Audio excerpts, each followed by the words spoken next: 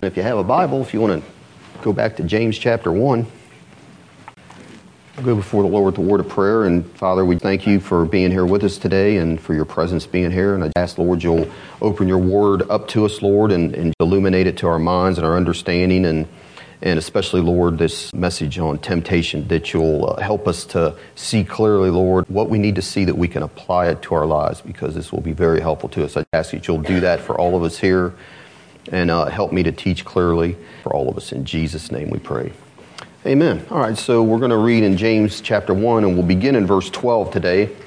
And James writes, "Blessed is the man that endures trial or temptation, for when he is tried, he shall receive the crown of life, which the Lord has promised to them that love him." And then he says, "Let no man say when he is tempted, I am tempted of God. For God cannot be tempted with evil, neither tempts he any man.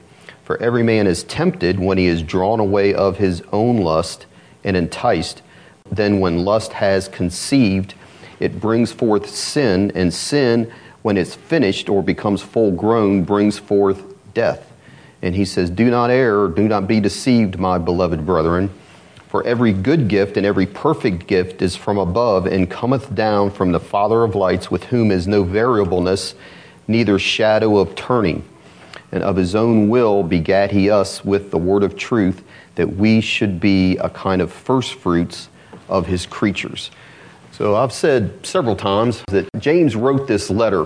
He's writing to the scattered Jewish Christian brethren, I believe, from Jerusalem, to encourage them. And what he wants to encourage them is to maintain a deep, sincere, consistent, faithful walk with God. That is the purpose of this letter, that they can have a living faith, not just a head faith.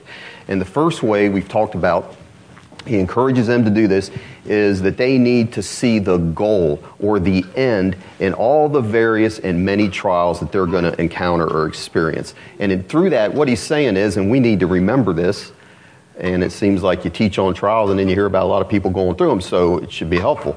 But when we're going through trials, the temptation is to be like, I just want out of this, I hate this, why is this happening to me? But what we're saying is, James said that we shouldn't despise or despair or detest trials, but rather he says we should count them all joy.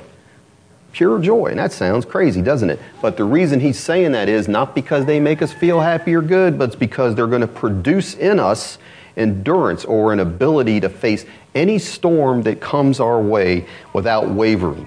We'll be able to stand up to the storms of life that come our way in difficult and trying times.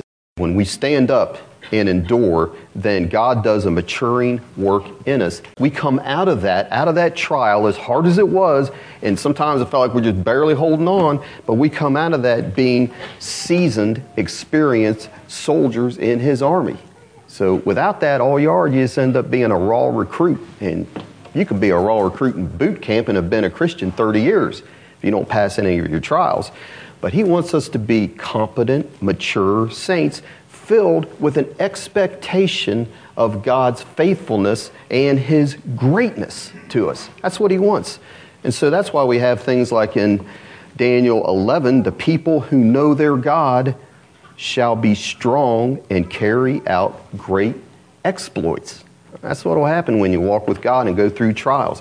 The second way he encourages us, James gives, is that the man that endures trials is a blessed man, and he has the favor of God resting on him. Look down in verse 12, or let's look at that again. He said, blessed, and that's what he's talking about. His favor is on the man that endures trial. For when he is tried, he'll receive the crown of life, which the Lord has promised to them that love him. And a great illustration of that is Joseph. So, Joseph endured being thrown down into that prison. It was a trial he was going through, hadn't done anything wrong. But the thing is, he was blessed in his trial, wasn't he? I mean, God's favor was on him. Listen to this. You don't have to turn to it, but Genesis 39:20, it says this, as he's down in that prison, going through a trial, not complaining. It says, Joseph's master took him and put him into the prison, but The Lord was with Joseph and showed him mercy and gave him favor in the sight of the keeper of the prison. And the keeper of the prison committed to Joseph's hand all the prisoners that were in the prison, and whatsoever they did there, he was the doer of it. The keeper of the prison looked not to anything that was under his hand, because the Lord was with him, and that which he did, the Lord made it to prosper. So you don't read anywhere in there where Joseph moaned or complained or pouted. He did what? He considered it all joy, didn't he? He did. I guarantee you he did. And the blessing of God rested on him. He loved the Lord through all those circumstances and proved his love, didn't he? And that's the question that we have to ask ourselves. Is our love for God genuine? Because we said true love for the Lord Jesus Christ will endure trials, no matter how hard they get. But false love will do what? It will only abide with the Lord as long as it pays. And Paul wrote this to the Ephesian church. This is something to think about. He says, "Grace be with all them that love our Lord Jesus Christ in sincerity," or it could be translated, or with an undying love. Because the grace, the blessing, the mercy of God will abide on any of us, or all of us. If we will just be faithful to him in trials, we'll experience that, just like Joseph did. We can know the blessing in the hand of the Lord on us. He's holding those two twin goals up before us. Maturity, that God's going to make us mature and complete Christians, and the crown of life. Those are our incentives that he's holding in front of us for enduring trials. And our love for the Lord Jesus Christ, we're saying, is the only thing we're reading there in verse 12 that will cause us to press in for those goals. Otherwise, you'll give up somewhere along the line. So we really do need to love him. 1 Peter, it says the same thing. Through these first 12 verses we've been looking at, especially verses 2 to 12, James has been talking about what? Trials and the many tests that God's going to put us through. And what we need to remember in all that, with these trials and these tests, is that God is a workman that loves us, and he takes pride in his work. The work he's doing in us, he takes pride in that, and we need to also remember and think about this, that God is a skilled workman. He's a master craftsman, and what's he doing? What's he crafting? Holy, righteous, faithful children. That's what we need to remember. Well, the reason I'm saying that is because when you get in a trial, it seems to point to that God's abandoned you, doesn't it? That's what you are tempted to think. But James is saying what? He's saying he would never abandon you, that he is a good workman. That's the whole point. And so we know this verse, he who has begun a good work in you will do what? Abandon it? It says he'll perform it until the day of Jesus Christ. And we sing this song, we don't always sing the verses. That song we sing, he that will begin a good work in you, well, the verse is really good. It's biblical. And it goes like this: if the struggle you're facing, you all know this, is slowly replacing your hope with despair, and that can happen, or the process is long and you're losing your song in the night, you can be sure that the Lord has his hand on you, safe and secure. He will never abandon you because you are his treasure and he finds his pleasure in you. And we need to remember those words are so true. So those trials are only designed for our good. And we just need to look at them that way, don't we? Designed to finish that work in us. But as we come here in verse 13, James kind of shifts gears on what he's talking about. So he uses the same word. It's the same Greek word that he's been using for trials. But here in verse 13, he begins to talk about temptations. So the same word is used, and it'll be translated temptation or trial. Well, King James has a temptation just all the way down through there. Most versions have changed it to trials. But the same word can either mean a trial or a temptation. And the only way you can tell which it should be is by the context it's used in. The reason for that is why the same word's used is because trials and temptations are closely related and connected. And here's what I'm saying. The testing that God meant for us, for our good, can become an occasion for sin. And thus a trial becomes a temptation. They're not the same, though. Trials and temptations are not the same. A trial can turn into a temptation. Sometimes a temptation, in a sense, can be a trial, but they're not the same. So what's the difference? So we're saying God tests us. He brings trials. He doesn't bring temptations. The goal of God's testing or trials is what? We read it here. That you may be perfect and complete, lacking in nothing. That's what a trial from God's side is designed to do. So a trial is meant for our good. No evil in it at all. The goal of temptation is evil, though. It's an enticement to sin. And the end result of that is death. And that's not coming from the Lord. Maybe this will help clear it up. So we see that in the case of Job. So Satan came to God, and what was his motive or incentive? What did he want to do? He wanted to tempt Job to curse God. Would that be a good thing? No, that would be an evil thing.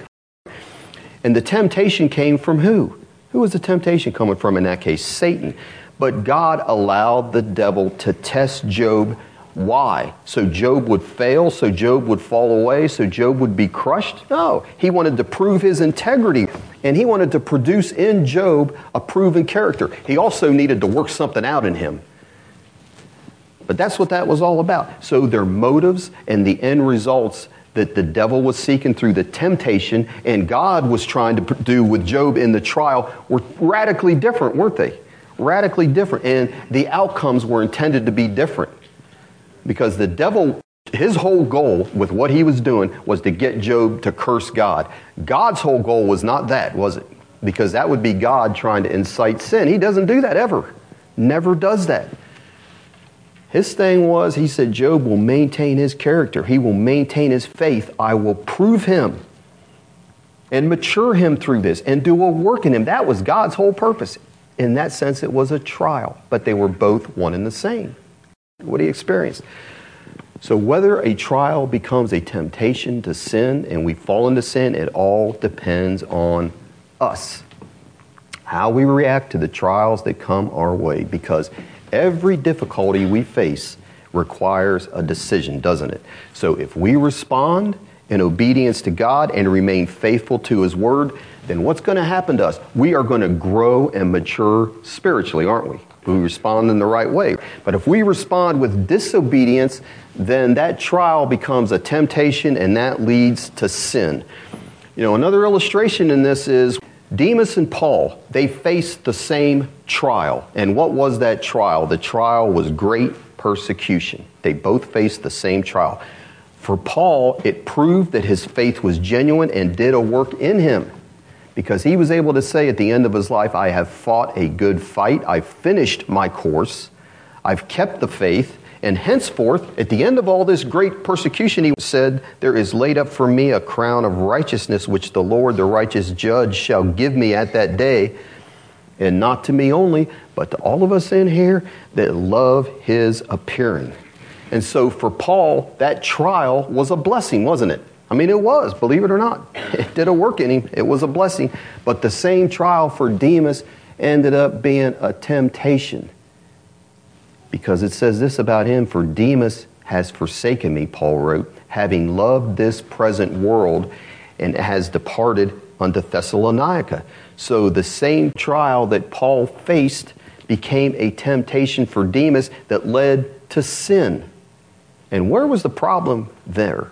It's with his heart, wasn't it? It wasn't the trial. And God wasn't trying to destroy him. He wasn't trying to get Demas to go back to Thessalonica. That wasn't the purpose, was it? That's the way it worked out. So I want to look at three things today. And the first thing I want to look at here is, who is the source of temptation? Who's the source of temptation? Because we've said if God allows trials, and we do know that God is in control of all things, including the trial, doesn't that make Him the source of temptation, you might ask? Aren't my circumstances sometimes the source of temptation? Or some people God made me the way I am, didn't He? It's not my fault that I'm like my dad. And a lot of people want to blame that for the source of temptation. But listen, James has got an answer to those kinds of accusations. So look in verse 13. he says, let no man say when he is tempted, I'm tempted of God, for God cannot be tempted with evil, and neither tempts any man with evil. So the way that's worded in the Greek, it's emphatic that no one, he's saying, let no one, not a single one, not a single person say, God made me do it. That's what he's trying to say there. Because James knows something. He knows that human nature is always trying to blame somebody else for their failures and sins. That's just the way it is. And it's as old as the garden. Because in Genesis 3, when God called out to Adam after they ate of that fruit, Adam, where art thou? Adam answered him and said, I heard thy voice in the garden, and I was afraid because I was naked and I hid myself. So here we have sinful man is afraid of an infinitely holy God. He'd never done that before. God would be like, what are you doing? You never did that before. What's going on here? The Lord answered him. He said to Adam, he said, well, who told you that you're naked? Who told you that? He said, did you eat of the tree whereof I commanded thee that thou shouldest not eat? And the Lord knew that. He's given Adam a chance to fess up.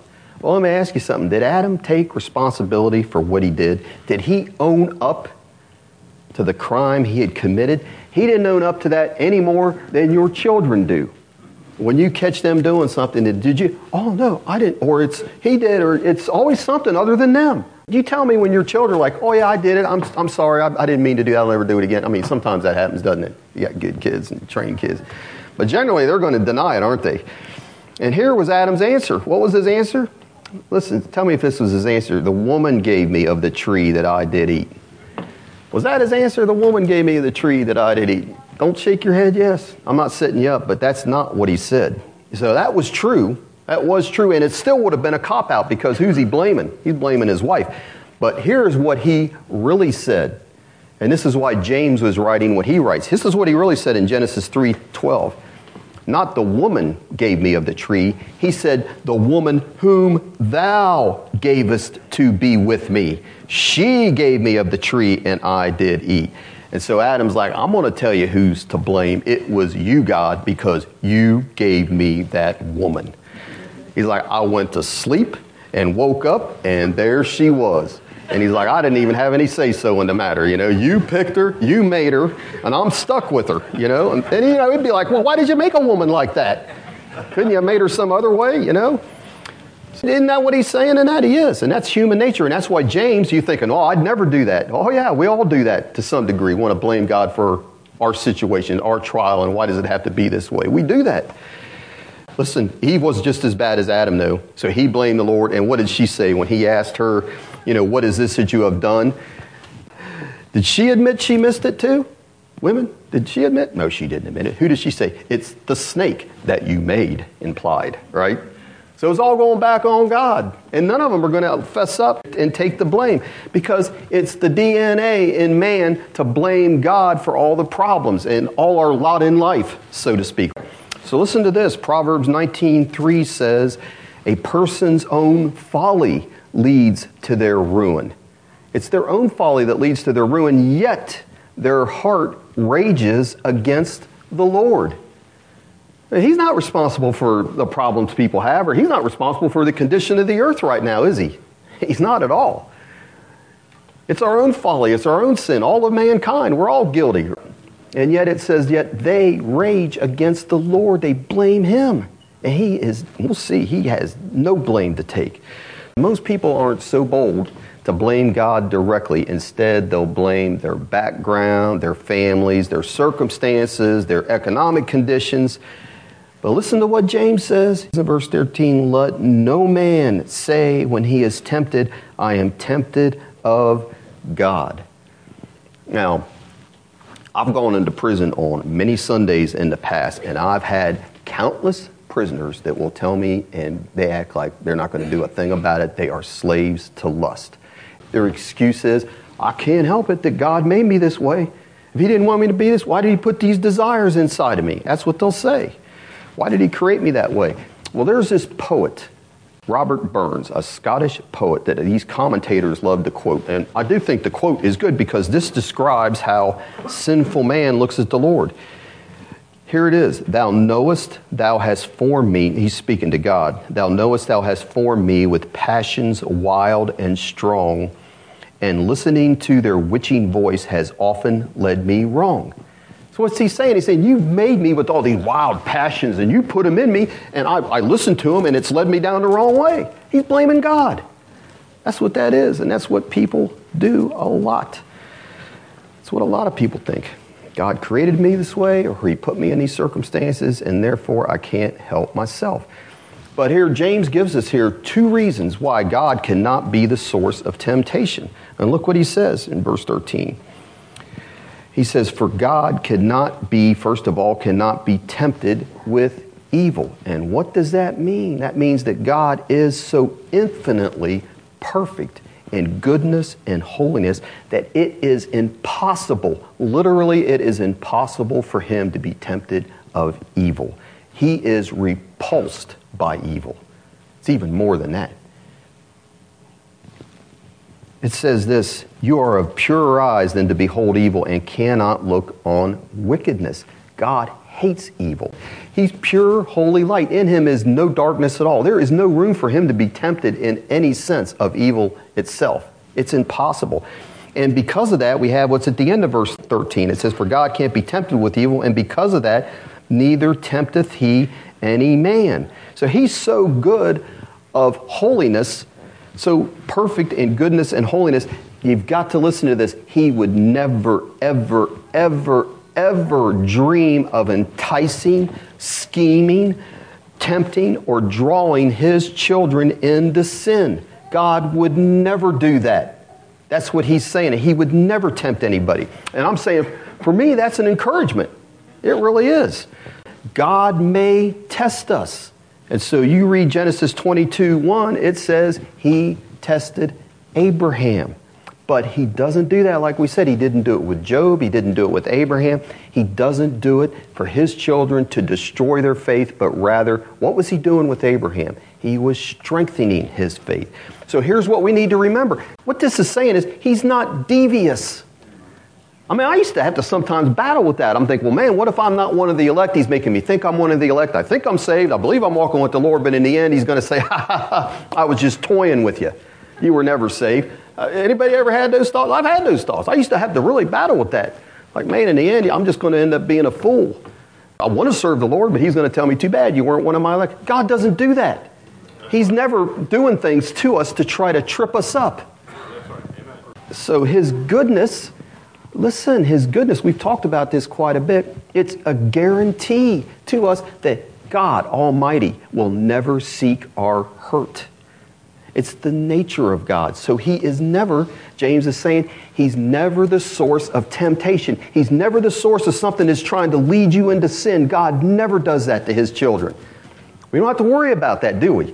So you get in a trial, you can't say, well, God's doing this to me because he's trying to destroy me. Never. That's right. Never is his goal. So who is the source of temptation? Who is the true source of temptation? It's right here in verse 14.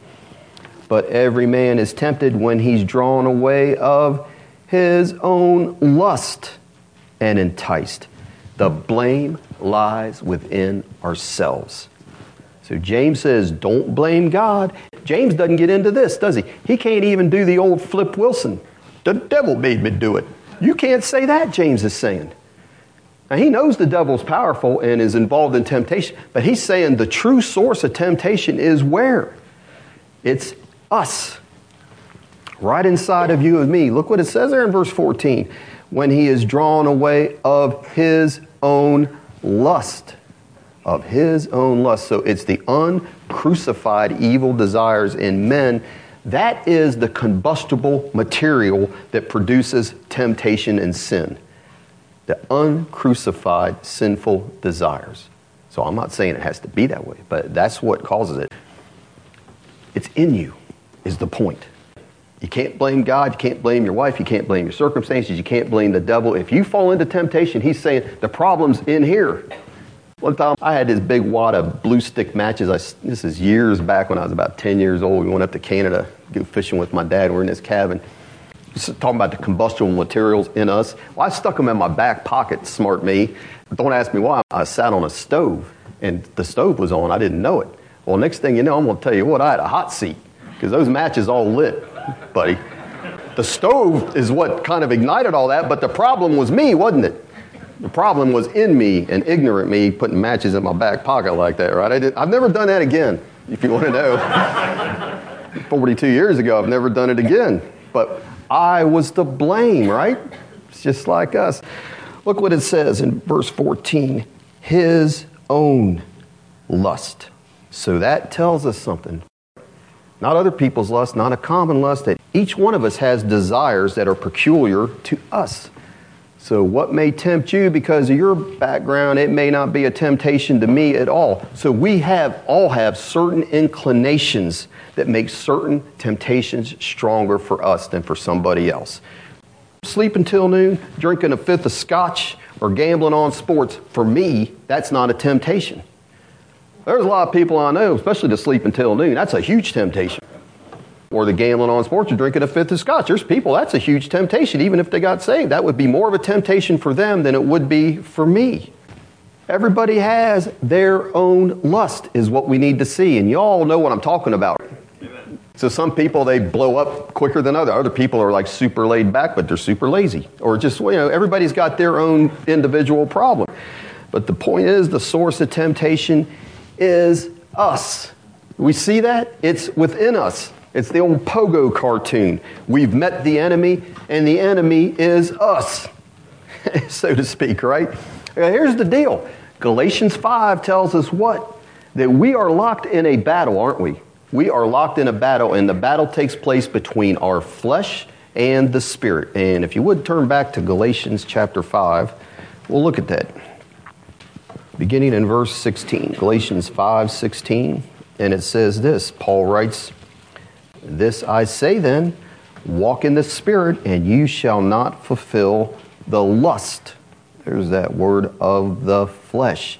Verse 17, "For the flesh lust against the Spirit, and the Spirit against the flesh. These are the contrary one to another, so that you cannot do the things that you would." So you can't do what you want to do.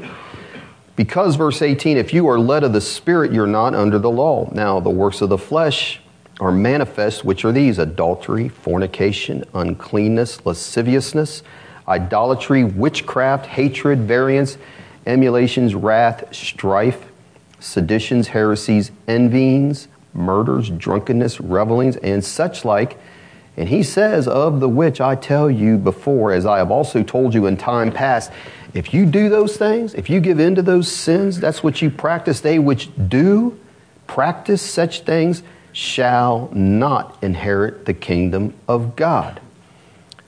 But," verse 22, "the fruit of the Spirit is love, joy, peace, long-suffering, gentleness, goodness, faith, meekness, temperance. And there's no law against that," he says. "Against such there is no law." That's not going to keep you out of the kingdom, manifesting the fruit of the Spirit. And look what he says, though, in verse 24. "And they that are Christ have crucified the flesh with the affections and lust."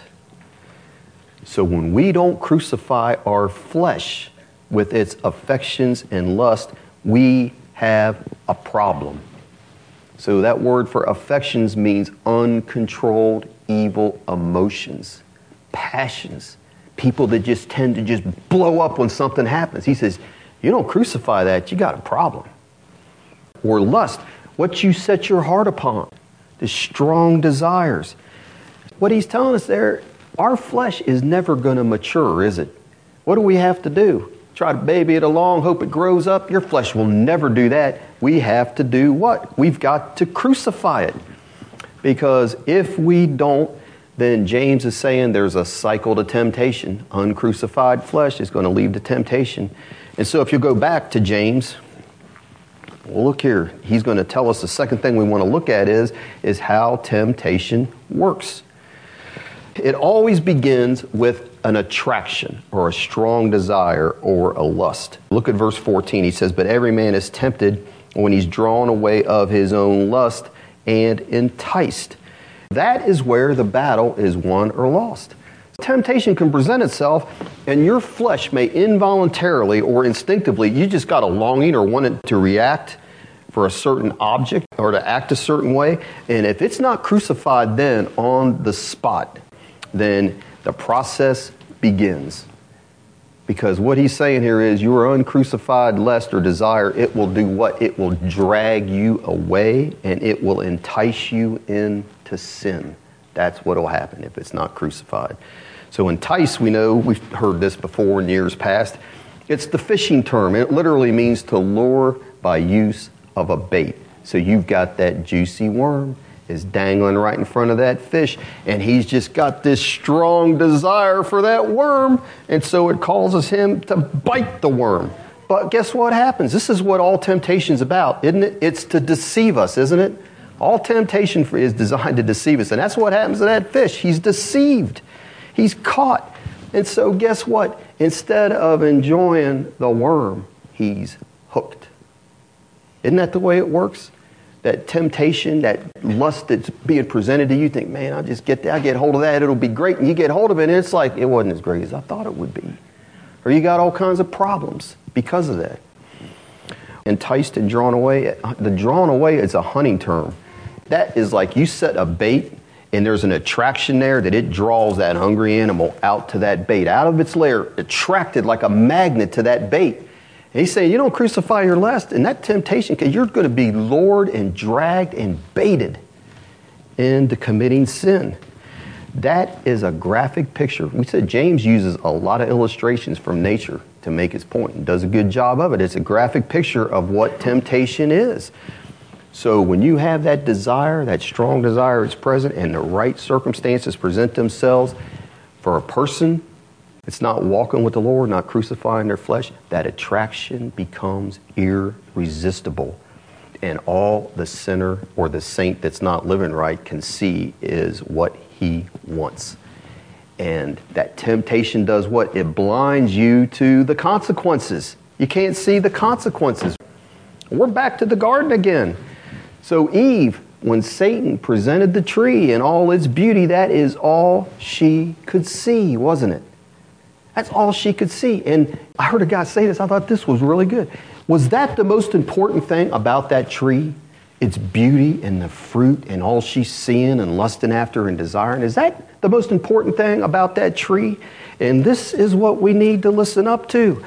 The most important thing about that tree for Eve is what God said about that tree. And what did he say about that tree? Don't touch it. Don't eat from it. You will die. That was the most important thing about that tree, wasn't it? But what happens, like I said, is temptation blinds you to what God says. You get overwhelmed and attracted and enticed, and it just consumes you. Isn't that what happens? Am I the only one that happens to? Am I the only one that's ever sinned? I guess. I'm sorry. I'll talk to myself here. But look, we also have that when David was on the rooftop in 2 Samuel 11. He looks down there and sees the beauty of Bathsheba. Well, that in and of itself wasn't a sin, was it? It wasn't a sin in and of itself. But he's enticed and he's attracted and he's drawn to her beauty and he's meditating on it and he's thinking about it and he becomes consumed with how delicious she's going to be.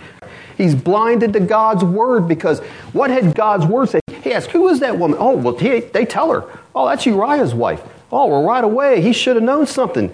It's like the tree. What was the most important thing about Bathsheba? That she's just an object to be used because he's the king? It's what God said about her. Thou shalt not commit adultery. Thou shalt not covet another man's wife, his car, his house, his money. It's not yours. Right. Wasn't that the most important thing about her? And guess what? David, he should have been out fighting. Instead, he's taking it easy up on the rooftop. He should have been out doing what kings do. He's probably in a backslidden condition, and next thing you know, bam, he's hooked. That's what happened to him. So when the preoccupation with whatever you desire takes over your mind, you will welcome rather than resist the temptation. And then when that happens, James says that desire, it conceives. And the will consents to the lustful desire, and conception takes place. Sin is born. Isn't that what it says? Verse 14, and every man is tempted when he's drawn away of his own lust and enticed, and then when lust has, conceives, it brings forth, King James says. That means gives birth to sin. Well, here, I need to say this, though, so nobody gets all upset unnecessarily. There were some things early on in my life that the temptation was, because of my background and what I come, it was very strong. And I'm saying I had to fight and resist. And as time went on and you walk with the Lord, it's not the same. You can think just because you constantly are attacking and fighting thoughts in your mind, feelings, emotions, whatever, that doesn't mean you've sinned. It's not until you consent with your will. A thought comes in your mind, that doesn't mean you've sinned, does it? That's a temptation. It's what you do with those thoughts. And a battle's going to take place, and that's where you got to resist the enemy, don't you? But if you don't crucify or control your flesh or your thoughts, then when that temptation unites with your desire, then sin is conceived and born. So how's that work? So someone's texting, happens all the time in my neighborhood, driving in front of you, and they're going 25 miles an hour in a 45 mile an hour zone. They're not even doing it in the right lane, they're doing it in the passing lane, and they're blocking everything. Like I said, something involuntarily kind of rises up in you, and I'm saying that's the critical point. You can't control your emotions in that sense, can you? That's not the sin. But the point is, you either crucify that desire to say something, to stare at them, or to drive right on their bumper, and or all three things. Either crucify that, or you can have a union take place between your flesh and temptation, and when a union takes place, a birth takes place. Sin has birthed itself. So I'm saying that's the critical point. Because what's the final result of all this? Look at the end of verse 15. And sin, when it is finished, or becomes full grown, what does it bring forth? Death. So there's a progression here. But here's the point, though. Once sin is conceived, there are no stillborn sin babies. In other words, they are birthed and they keep growing. No stillborn sin babies. Begins to grow unless, now it's possible you could repent of whatever, but if you don't repent of it and you continue on, that sin is going to become full grown. It's going to become so big it dominates you. It conquers you. And so that cute little baby sin didn't seem like much at first, becomes a monster that won't let you leave its den. That's about the way it becomes. Because what did the Lord say to Cain? He said this, he said, sin is crouching at your door and it desires to dominate you. But you must rule over it. And here's a problem we have in our society today with young people and older people, and that is internet porn can control and conquer you. You are snared by the web. It's aptly named, isn't it? The web. That's right. You're tangled in the web and you can't get free. Doesn't that? It happens all the time. And I'm not naive enough to think I don't have anybody specifically in mind. I honestly don't. I know it happens here and has happened here. But it's not just that. I'm not going to just pick on internet porn stuff. You know, we think it's these big glaring sins. You know, he's a drug addict. He's a heroin addict. You can be addicted to small sins, can't you? So it could be lust. It could be gossip, doubt. It could be pride, worry. Oh, that seems like an innocent sin. He just worries a lot. That's a sin, isn't it? Anger, gluttony, resentment. Just name your addiction. And that's what happens, though, when we don't crucify that at that initial stage. And it just grows and it just begins to dominate. So I don't want to leave us there.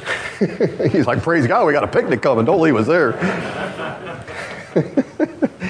So the third and final thing I want to talk about is how could we be set free? You're like, man, please tell me. How can temptation be overcome? The first thing is you need to recognize, which is what we've been talking today, what is going on, what the process is. And that's what I think James is saying here. Look what he says in verse 16. In King James, it says, do not err, my beloved brother. And he's saying, don't be deceived, is what he's saying there. James, a pastor, he's concerned that we're thinking right, that these people, the saints, are thinking right. I mean, the way he writes it, he's saying, don't be deceived. He doesn't say, you idiots, haven't you figured it all out yet? No, what does he say? My beloved brethren. He's got a concern for their spiritual safety. You know, what's he been doing? He's saying, he's pleading with them, look, don't blame God. Don't blame God for your sin and the temptation. He said, let me show you, it's you. But I also think he's saying, in doing what he's done here, he's laid out the steps. He's, in a sense, showing us in slow motion what's happening. Because a lot of times, don't you kind of get into all of a sudden you've given into temptation. You're like, man, I don't even know what happened. He just kind of was overrun. That whole situation happened so fast and I reacted. I don't even know what happened. And he's done everything. He's slowed it all down here frame by frame so we can see clearly how temptation and sin operate. Isn't that the way it works? You know, you got a close play in professional sports, and it happens so fast you just really can't, man, I think I saw it. I'm not sure. I don't know if that referee got it right or not. And they'll show the replay, and they'll slow it down till you're seeing every little tiny thing that's going on there. And then you see what happened when they do that and see where the problem is. And that's what James is doing here. He's laying out step by step what happens with every temptation to sin. And I'm saying we need to make this more than a sermon. We need to study what he's saying here and learn our lesson. You know, one of the main things I think we need to learn is the problem is in us. It's within us. And the second thing I think that we can do to overcome temptation is, we talked about this already, is we need to recognize the absolute goodness of God. And that's what we have here in verse 17. Look what it says. Every good gift and every perfect gift is from above and comes down from the Father of lights, with whom is no variableness, neither shadow of turning. James is like also saying, I think he's going the other direction too. He's like, don't be deceived. God has, as I said earlier, no evil intentions or plans. He is only good. And all of his gifts are good, aren't they? We quoted this last week. I believe it's Psalm 84. No good thing will he withhold. No good thing. That is God. From them that walk uprightly. I was talking to Lisa about this earlier in the week. She read or heard something. The world looks at the 10 Commandments and what do they say? Bondage. God's withholding good for me. Well, let me ask you this, looking at a couple of them. Does anybody look at a screaming, disrespectful kid and say, that's good? Oh, I like hearing that. I like hearing that. It's bondage. I look at that. It's bondage for kids to honor their parents. Does anybody think about that? No, I don't. I never think that. But that's what the world would say. Let them on their own. Talk to them. Talk to a 3-year-old like they're an adult. Don't spank them. You're smarter than God. Is that the way it is? Or does anyone find, I had this happen to me, you ever find your car broken into and your GPS, your purse, and your CDs are all stolen? And do you ever say to yourself, we need more of this? Because it's bondage not to be able to steal. Not when you're on the receiving end, you think, no, that's a good law. And isn't that what the Bible says about the 10 Commandments? But breaking those in fact or in spirit, that's what sin is. That's how we know what sin is. I mean, nobody's thrilled to find out somebody's run off with their wife. Oh, that's great, free love. And things are changing, though. There's some people think that, but, you know, really, I mean, God's law is good. I'm saying we need to trust in the goodness of his laws, even in his restrictions. So we need to see that this is what this verse is telling us, verse 17, is God is 100% good. And he only wants good for his children, because that is what the devil attacked in the garden, didn't he? Isn't that what he attacked? The goodness of God and his good intentions? And Eve lost sight. You know what she lost sight of? She's looking at this one tree. She lost sight of all the other trees that are beautiful. They might have been just as beautiful as that. I don't know. They're all filled with all kinds of different fruit. I guarantee you there was all kinds of variety on there. And she lost sight of all that, all the overabundance of trees, beautiful and lush fruit. And all she could see is what? The one she couldn't touch. And the devil uses that and says, he's withholding from you. He's not wanting you to be 100% of what you could be, Eve. And what she didn't see was God had actually put that tree there for her good. She just couldn't see it, because what was he doing? The same thing he does with us with our trials. He was just trying to test her and develop her character. The tree was for her good. It was a trial for her good. So Nathan confronts David after his sin with Bathsheba. And he said to David, you are the man. And this is what else he said. And he said, and thus saith the Lord God of Israel, I anointed you king over Israel. I delivered you out of the hand of Saul. And God says, I gave you thy master's house and thy master's wives into thy bosom. I gave thee the house of Israel and Judah. And if that had been too little, I would moreover have given unto thee such and such things. So it was like Eve with all the trees. David had anything he wanted. God said, I've given you anything you want. There's only one thing you can't have. Your neighbor's wife. You can't have that. And God would say to David, why did you grab her? I'd have given you anything. It would have given you a legitimate wife. Anything you wanted. Why did you do that? And that's what he says to us. So he only desires our good, even in his restrictions. So here's what we're saying is we have to trust his goodness and obey him. And in doing that, trusting his goodness and even his restrictions, that's one of our greatest safeguards against sin and temptation. Because as the song goes, God is good how often? All the time. And that's what it says. Look what it says in the end of verse 17. It says, comes down from the Father of lights, with whom is no variableness, neither shadow of turning. He never changes. He's the Father of lights.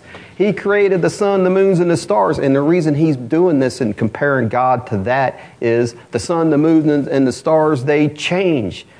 They shine and then they hide their light. They give us light and then sometimes they give us shadows. They dim. But his light and his goodness, he's saying, there's no variableness in it. It is always the same. His goodness, it never dims, it never hides, it never moves away. It is always there. Always there. He's always good. That song's got it right. And how's that old hymn go? Come thou fount of every blessing, tune my heart to sing thy grace. Streams of mercy never ceasing, call for songs of loudest praise. The streams of mercy are always flowing. They are never stopping. The goodness of God never ceases, ever, even in chastisement. That's his goodness. Amen? Malachi 3:6, we know that. He says, I am the Lord, I change not. We need that. We need that stability, don't we? Yeah, amen. Because, the gods of the pagans, I had to read all this Greek mythology. They're as fruity as people are. Always changing, peevish, committing adultery. They tempt each other. They're trying to tempt the humans on earth. You know why? Because those are gods that were created out of these people's imaginations, and they're just bigger versions of us, because that's what we're like. But he's saying here, God is not like that at all. Yeah, amen. That's right. He's never that way. He's not like us. The third and final way temptation can be overcome, and this is what we have here in verse 18, is that God's goodness is seen in the transforming power of the new birth. Look what it says in verse 18. Of his own will begat he us with the word of truth, that we should be a kind of first fruits of his creations. He's saying, look, don't be deceived, brethren. God is not only not the source of temptation, but he's chosen you to give you birth with his word. Just the opposite of that. That's the greatest gift that God could have given us, is the new birth. And Satan will try to discourage us in that and get us to quit. Say, well, that's not true. You really must not be born again. Look what you just did. That's what he tries to do. What's this key we're saying here at the end with verse 18? We have to remember who we are. What does he say we are there at the end of verse 18? Look what it says, that we should be a kind of first fruits. First fruits. What were the first fruits? They were the best of the crops. They were brought to God to be his sole possession. And so our attitude ought to be, I'm making everything of my life the finest for the Lord. I am the first fruits of his creation. That's the way we need to look at our life and our days as we go through it. Despite what we're going through, we need to remember, I am the first fruits of his creation. Amen. That's right. And believe it. Because Joseph did that.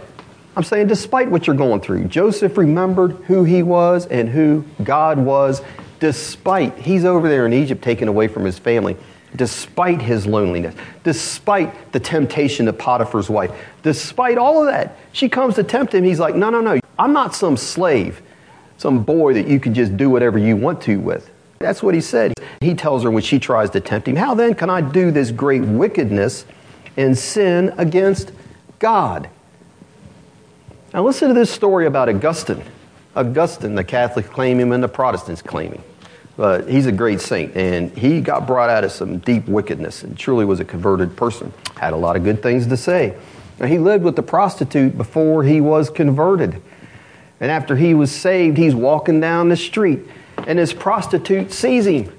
And she calls out his name, but he just keeps walking. Now, he saw her, but he just kept his eyes down and kept on walking. And she continues to cry after him. And she finally runs up to him, and she says, Augustine, it is I. And his reply was, I know, but it is no longer I. Amen. That's right. I'm not who I was, is what he's telling her. There's been a change that takes place. And that's what we need to do with sin. Sin wants to run up, tap you on the shoulder. It's I. Don't you want to embrace me? Oh, no. It's no longer I that liveth, but Christ that liveth in me. So Joseph, Augustine, and us, we need to remember who we are and consider our lives to be a first fruit offering to God. That's the third clue to overcoming temptation. Did you get them all down? 1, 2, 3. So we started off saying the one who overcomes and endures his or her trials, that is the one that is going to receive the crown of life. And the endurance through trials is how we're going to prove our love for the Lord. And so I'm just going to leave you with this question. Is that important to you? Is that important to you? We'll end with this.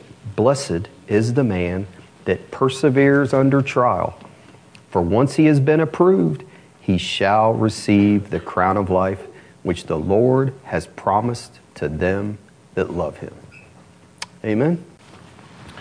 And Father, as we prayed at the beginning, Lord, I ask that you'll not let us forget this word, that it not just be another time when we've heard another sermon, but it doesn't affect our lives. And I ask that you'll make us apply it to our own lives, Lord, and we can be doers of the word that we've heard and not just hearers only. I just ask that you'll do that for us, Lord, and in doing that, that we'll be prepared to meet you when you come back.